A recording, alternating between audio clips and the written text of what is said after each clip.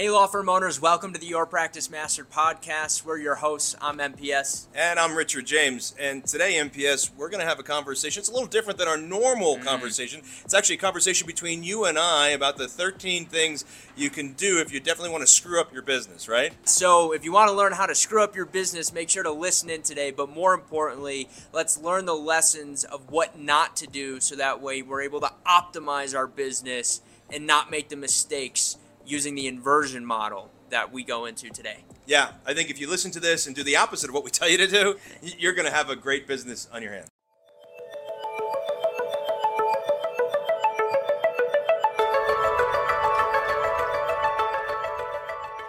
If your business has clients, today we're going to discuss the 13 things you need to know to grow your firm by not screwing your firm up. Hey, I'm Richard James, and I'm here in Orlando at the Ritz-Carlton, great place, on a golf trip with my son MPS, and we're celebrating this idea, well, the reality, that he has purchased 49% of my company.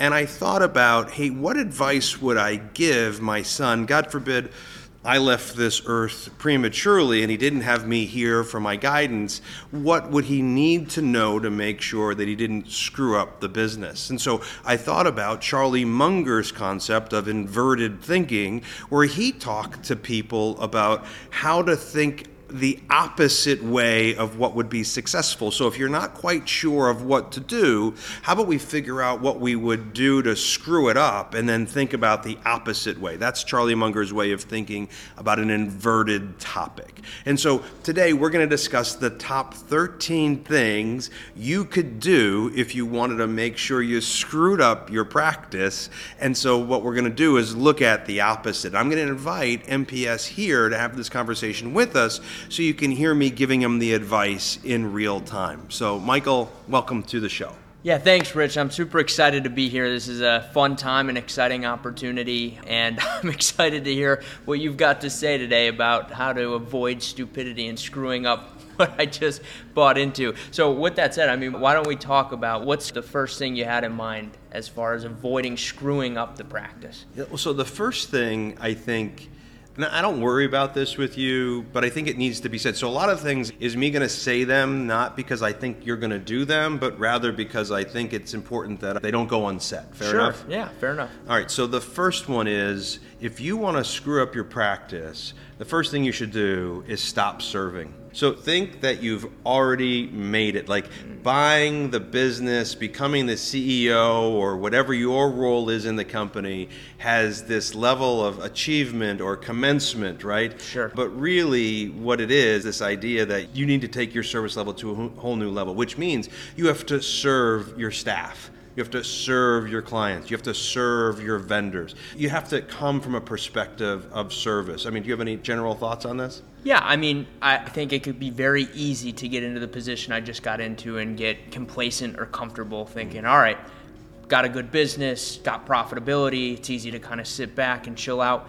The good news is I don't have that attribute, right? I have this desire to grow and I have this desire to take it to the next level. Yeah.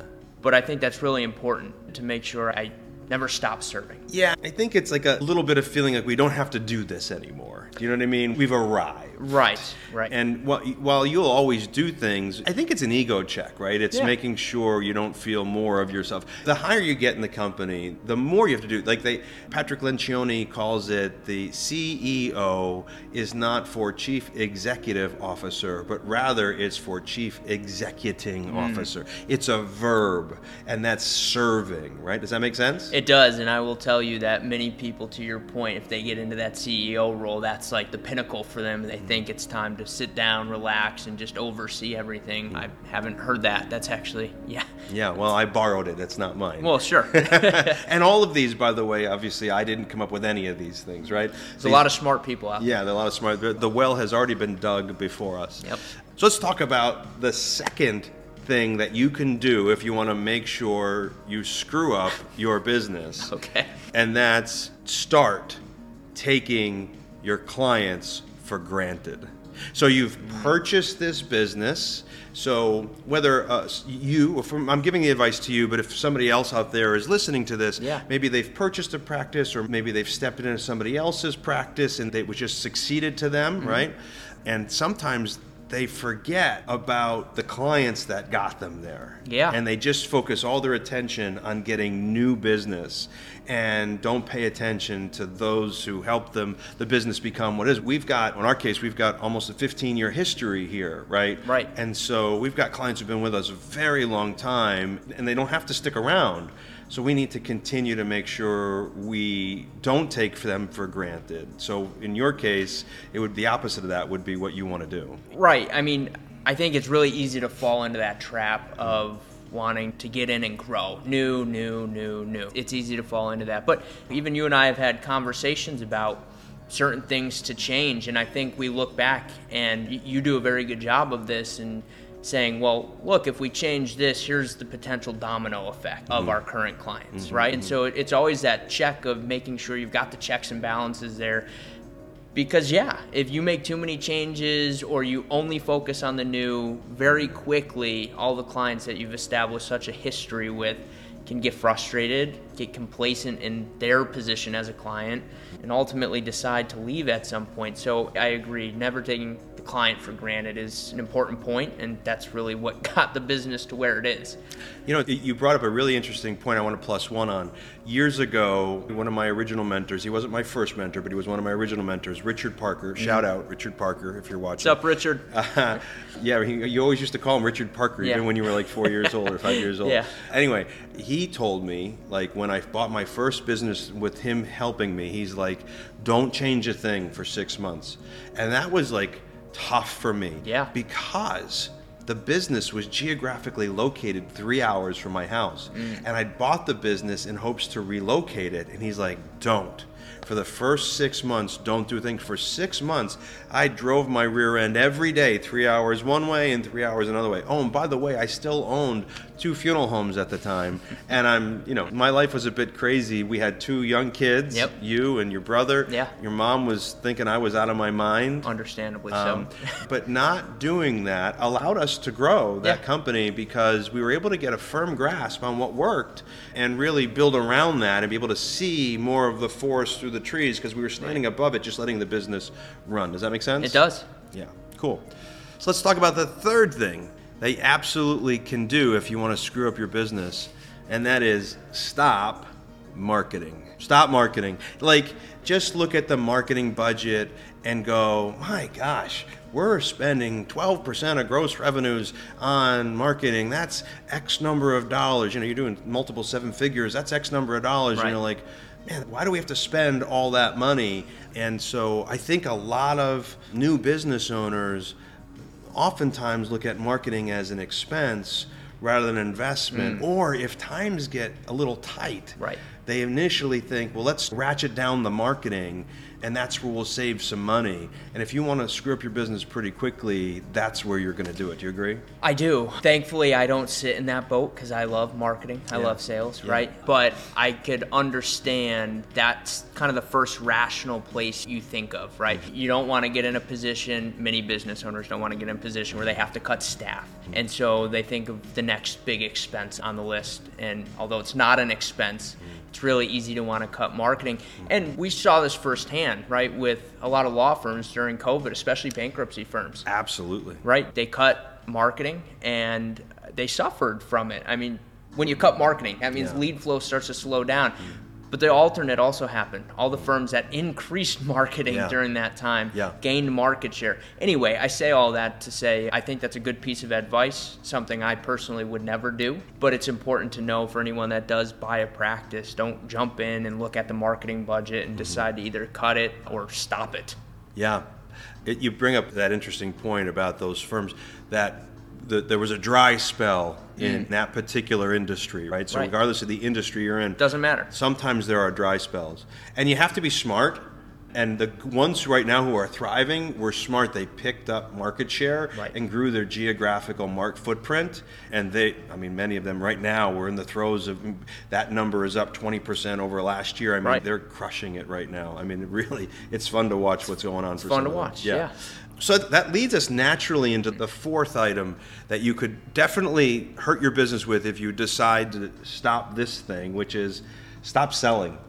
So in other words, and I know you'll never have this problem, but some do. Like they buy a business and they think that their job becomes administration, or they think that they have to manage the finances, or payroll, or HR, and all those things are true. Yeah. And many different things are thrown at you. But if you stop selling, and you stop putting your focus on that particular issue, or stop training your sales associates, or stop inspecting your sales associates. Like, I'm not just suggesting you have to sell, but whatever the sales department is, if you ignore that department because you have other things you have to do, that's the start of the demise. Yeah, I mean, look, at the end of the day, sales is what allows your business to be fueled. Yeah. Without sales, it's dying. Literally. I mean, without new sales, your business is dying. There's really no in between. Yeah. It's either growing or it's dying. You could stay stagnant, but that still requires sales because every industry has turnover and retention issues. So you got to constantly sell. Yes, no, not an issue for me and something that will always exist in our business. You know, this idea that you're either moving forward or you're moving backward, but you can't stand still. And that's the general concept we're talking about here, right? Yeah. If you stop selling, you're not moving forward. And if the way that the world has been designed, it means that we can't stand still. Inertia really isn't a good thing, and it's usually not possible. You'll start sliding backwards. Right. Because we have to keep moving forward. And the way we keep moving forward is to keep selling, keep focusing on sales. The next piece, the fifth piece of advice, or the item that they could do if you wanted to screw up your business, is to stop measuring, right? So just say, this is too tedious. Right. It's too difficult. It takes too much time. Yeah. I don't want to have meetings about this. The numbers are never right. I don't understand why this is important. It sounds too simplistic. Why does this matter? And they stop measuring all of the KPIs they need to be measuring to run the business. You're all of a sudden, you're using a shotgun. You don't have a target. You're blindfolded, whatever analogy that you want to use, as compared to eyes wide open with 20/20 vision using a laser beam. Right? And so you need to make sure you keep measuring. I wonder, I don't know, you got to answer this for yourself. You're a great marketer and you're a great salesperson. How have you adopted to the thought process of measuring everything? Because we measure a lot around here. We do. I would say in most things, I'm fully on board and very solid at measuring, especially on those front-end statistics. Some of the back-end statistics, fulfillment and stuff like that, could probably use some practice, just not always things I was used to measuring. And so I think it's very easy to get into that position and either keep what the previous person had in place and that's it, which could have been a lot of measuring, could have been no measuring, right? But I think to choose not to measure is to set yourself up for failure. Yeah, so again, this is under the premise that if you want to screw up your business, stop doing this, right? And so I will say that, okay, we've been doing this for about 15 years at a pretty high level for most small consulting firms, right? And we have clients that we've been blessed that they have saw value in our world and stuck around. That didn't happen by itself. No. That didn't happen because we were really good at a particular thing necessarily. It happened because they're like, I say 1,000, but it feels like 1,000. It's not really 1,000. It's probably 120. But like all these things that we measure and pay attention to when it comes from generating leads all the way through serving the client, that we've been measuring from the beginning. And there's a lot of data points. A lot of data.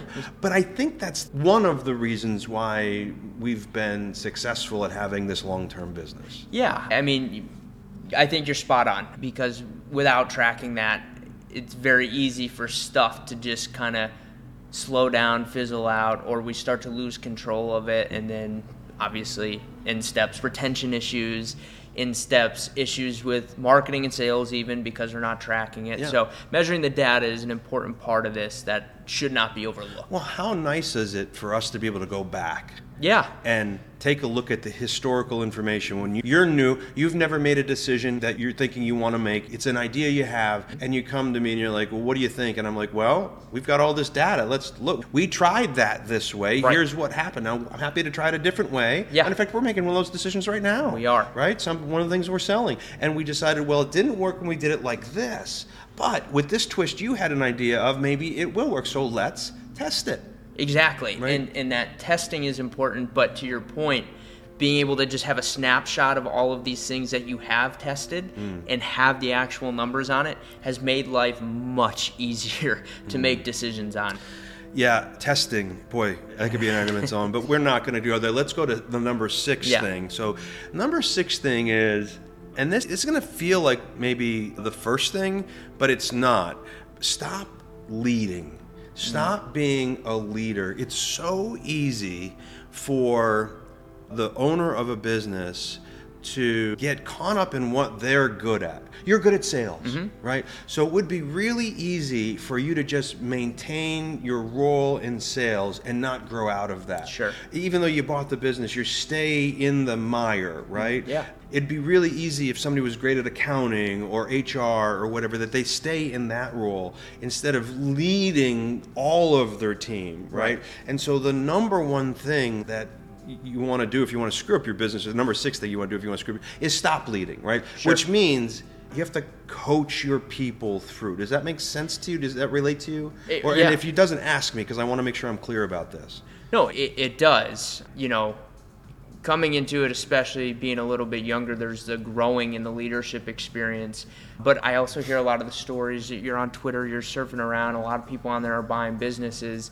And I think this is a big issue because you see a lot of them that buy it, and the goal is they buy it and just sit back and can kind of just have the life that they want, which means not leading, right? Because now they're just relying on the people that were already there to lead. So I think it's a really solid point, and it's one that I know I personally need to continue to grow in. I would say I have a base level of that. Yeah, but an advanced base level. Sure. And so just continuing to grow in that in all facets of the business. Because to your point, I'm very good at the things I'm very good at, but growing in leadership in other realms. Replacing yourself in the day-to-day activities so that you can lead, not so you could do nothing else, but so you can lead the other people who are doing it, right? Building a team. You're going to forever be the bottleneck if you don't raise up to the point where you're the leader, right? Now, it doesn't mean maybe he gets to play golf a little bit more, but that you still have to lead, and they have to lead strategically. And so if you want to screw up your business, stop leading. Yep. Number 7, lucky number 7, right? I would tell you that this is an unlucky situation if somebody decides to do it. Start taking on debt. Start taking on debt. Now, let's call it bad debt. Sure. Okay? Because there are some businesses who have clients who use debt, good leverage debt, to purchase properties or equipment, and they use the proper debt to, ratios, like they're under 60% or whatever, to make sure that they're not at risk. Sure. And when you use healthy debt, I understand it, but borrowing, I've met so many people through the years that, depending on the business, so let me see, so like take a criminal law firm for an existence. Like a criminal law firm, they kind of wake up broke every day. Yeah. Right? And so they don't know if they're going to get business today or not. The leads got to come in. They got to meet with people. They got to convert the sales. Right. The guy that they bought from 6 months from now, once his trial is over or whatever it is he's going through, or his DUI is over, he's not likely still paying them money. So he's not still a client. Correct. Which means it's usually a once and done. Sure, there are repeat offenders, okay? Yeah. But in this particular case, that means that when they build up costs, okay, that their costs are built at a certain threshold based on revenue. Yep. If for whatever reason lead flow goes down from the macroeconomic situation, conversion goes down at set rate, show rate, or higher rate, client value goes down, people stop paying, and all of a sudden you reduce your topside number and you start seeing yourself breaking even or worse, losing money. What I've seen businesses do is borrow lines of credit cards. And you know what the biggest proponent of this is, I think? Like, we were listening to a podcast, you and I, the other day. Yep. And the guy was taught. They asked him how he started his business, and of course, what did he say? Credit cards. Use my credit cards. Credit cards. Right. Credit cards. Credit cards. And it worked for him. It did. That one panned out. He sold it for $40 million. Yep. Right. And everybody's like, "Oh, that's the way." Most of the time, that doesn't work out all that well. No. For every one of those, there's 10 of the bad side, right? Yeah. And I think that's one of those things that's a controversial topic, right? You have people It's controversial until you've had bad debt and it's taken away your business. Fair enough. I own that T-shirt, right? Maybe that's Sure. why I'm so against it.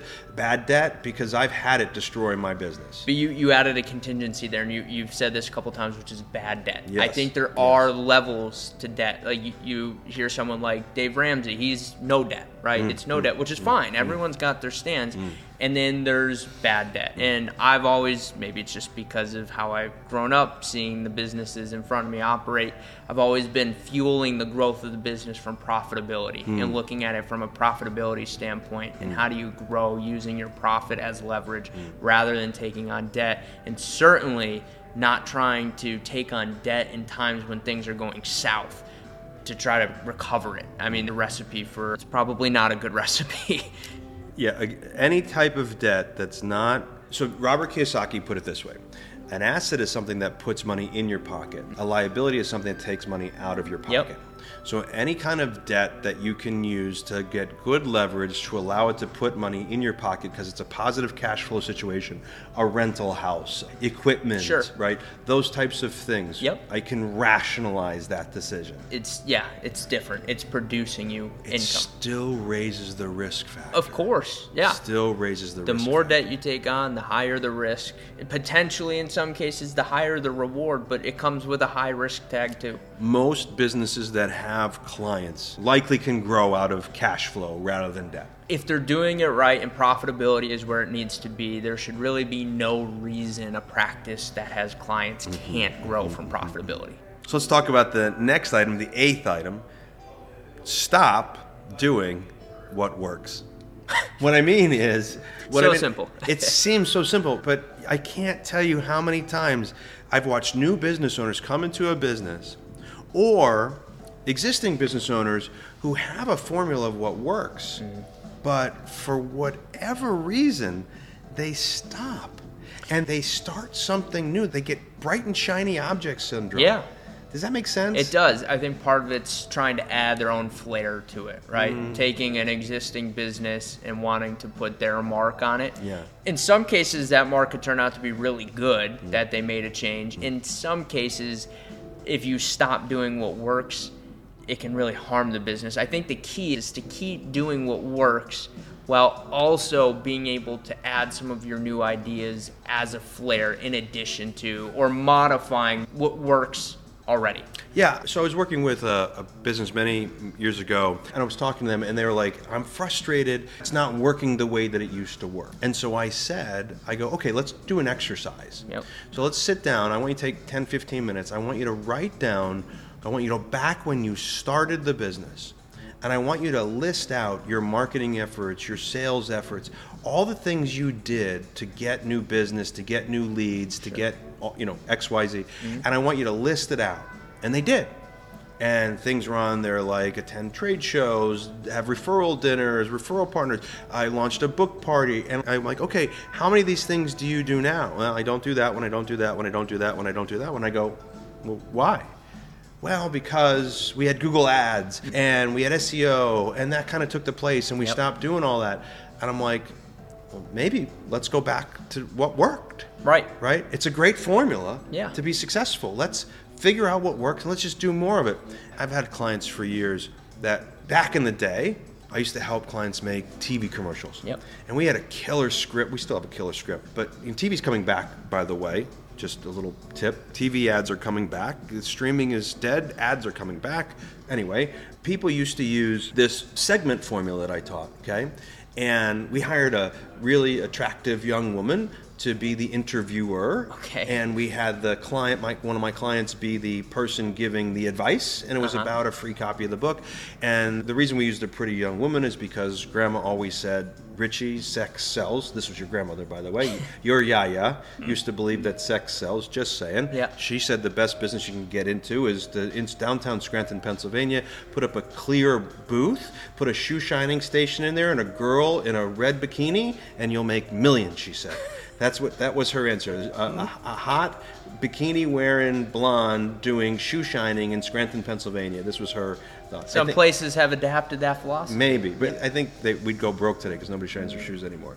True. But anyway, the point is that they would make these ads, and then I would say, oh, how the ad doing? Oh, you know what? We decided to go a different direction with the ad. I go, oh, really? It stopped working. No, but, I kept seeing the ad, and it just feels like it got stale. Mm-hmm. And it looked like it was not like, everybody's already seen that ad already. That's very easy to fall into with advertising. I know I personally do this too. Like, I'll keep seeing the ads that we produce, and I'm like, geez, this thing's got to be running its course. Right. And sometimes you'll turn it off, and you're like, what the heck happened to lead flow? Yeah. Not everybody sees it. It's just not everyone's on whatever platform you're using, all different times. It's shown to different people. And so it's easy for the business owners or whoever's creating the ads, the marketing team, to look at something and think that it's run its course because it's been out there for a while. But if it's working, but when it's not. If you take a very 30,000-foot view of marketing and think, like, what is the role of marketing? Generally speaking, marketing's role is to make sure that you're front and center when your desired client is ready to make a buying decision. Correct. Yeah. Well, you never know when your client is ready to make a buying decision, and likely that client who was ready to make a buying decision wasn't paying attention to your ads all those times, but now they are because they're out looking for it. Yeah. And so that to them, your ad was brand new. Correct. And that's the other thing. Everybody sees so many ads in a day. It's like the likelihood of them seeing your ad, remembering it, and then coming back to it again and thinking, oh, wow, they're just running the same thing. Yeah. It's not very high. Yeah. No, all right. That was a fantastic one. So the number 9 thing you could do to make sure that you screw up your business that you just purchased is to start doing something new every day. Unpack that one. What do you mean? So this is like almost the same sister to stop doing what's working. Yeah. So this idea of you read a book, you get an idea, you start something new today. Mm-hmm. You watch a podcast, you get an idea, you start something new today. Yeah. So maybe you do keep doing what's working, but you're running your team ragged because you come home with a brand new marketing idea, a brand new product idea, a brand new sales idea, and they have no time to get any traction because you just keep starting something new, whether it's your own personal ego or it's really you're a good student and you're bringing something new. Sometimes new is not good. Sometimes new is good, and there's a balance to it. Yep. But if you start too many new things over and over again, a couple things are going to happen. First, your existing team is going to stop trusting you. Yeah. Right? Because they're going to be like, oh, it's just going to move on to the next thing after this one gets old because they're constantly chasing the new and shiny. And second, even if they do trust you, they're going to struggle to get traction because there's not going to be focus. Does that make sense? It does. It's easy to fall victim to that, especially with the amount of content we consume between podcasts, between videos, books, which you're a little bit more heavy on than I am. But between all of that, there's ideas galore. You hear something new every single day. You're in the gym working out in the morning, you're listening to My First Million, a new idea hits your head. Right. And then you want to go out and you want to implement it. You're right, though. You got to be careful of doing that. And there are some ideas that are probably worth pursuing and trying. But if you do that too much, it can get disruptive. Yeah, so you want to keep a bank of those ideas. Correct. Because there's going to be a time and place for them, okay? Yep. But it does lead into the number 10, right? Which for me is a big one. If the number 10 thing you can make sure that you stop doing in order to ruin your business is stop growing, stop reading, stop listening, stop getting educated. So while I don't want you to do something new every day. I want to make sure anybody who's listening understands that if you want to screw up your business, you stop staying plugged in. Like, you need to be around peers that are holding you accountable. You need to be listening to podcasts or YouTube channels or reading books, whatever your thing is. Like, I tried to never judge you about whether you like books and I like books and you didn't like books. Yeah. I try not to judge you about that because I know you watch YouTube channels or you listen to podcasts. And so you consume your way, right? Yeah. And so you just have to find what works for you. And if you want to make sure that you fail, you want to stop growing as a human, as a leader, as a business owner. Does that make sense? It does. I mean, at the end of the day, if you're the leader, the business can only go as far as you, right? So if you're small-minded or you're not growing, likely that's going to mirror in the business because it follows your path and your guidance. So yeah, I think that's a great point, not only for anyone that's, just bought a practice and doesn't want to screw it up, but owns a practice. Just generally speaking, that's just good for people to keep growing. Yeah, no, I believe in going to Automobile University. You know that. You and your brother as young kids, used to have to sit through me driving in traffic, listening to Dan Kennedy. Dan Kennedy would pop up. The No BS tapes. Right. The Diamond Call would be on. on. The fact that you just said tapes tells you how long I've been doing this. Right? So tapes, CDs, now plugging your phone in and listening to it. I believe in constantly being educated, right? And I think that if you want to be unsuccessful, you need to make sure you stop being educated, right? Yep. Let's talk about the 11th thing that you can make sure that you do to ruin your business. The inverse of that is what we'll really want to do. But the number 11 is start taking advice from poor people. Okay. So somebody once said, I don't remember who said it first, but if you want to become successful, you've got two choices. You can go find a successful person and do exactly what they did, or you can go find a bum and do the opposite, right? And it was meant to be entertaining. Yeah. But I find that a lot of, not young people, all people, regardless whether they start into a program or an education process where they're moving in the right direction, they can feel change happening, and then bam, their brother-in-law tells them about why they shouldn't do it. That what do they know about this? Yeah. Why should they go down? How dare you think you're better than? Or they start giving you advice, and you look at your brother-in-law, and he's driving a 1982 Toyota Corolla. Right. You know what I mean? And I'm not judging that, but he's got holes in his jeans. He's got old shoes. He doesn't keep up with his appearance. He doesn't read any books, CDs, or podcasts. He does nothing to benefit himself. He's a civilian. He's working a job, which is fine if that's what they want to do, but he's not an entrepreneur, and he's giving you advice. And maybe that's an exaggerated form of that. Sure. But it's just being really careful about where you get your advice from. Does that make sense? Yeah. Yes, it makes crystal clear sense. And I think it's one of those things that I think is good for entrepreneurs, but I know me personally, I want to try to get into a room where I'm the dumbest person in the room. Like I'm learning. I've got examples in front of me. I mean, trying to take advice or letting stuff that poor people that are down in the dump give to you is, you don't want to be in their shoes. Yeah, and it's poor in money and poor in spirit. Mindsets, spirit. Right. Yeah, it doesn't just have to be financial. But if you look at the person that's giving you advice, and this is the kind of the way I frame it, and you look at their situation, how they are, and you think to yourself, that's not where I want to be, then you probably shouldn't be taking advice from them. The opposite's also true.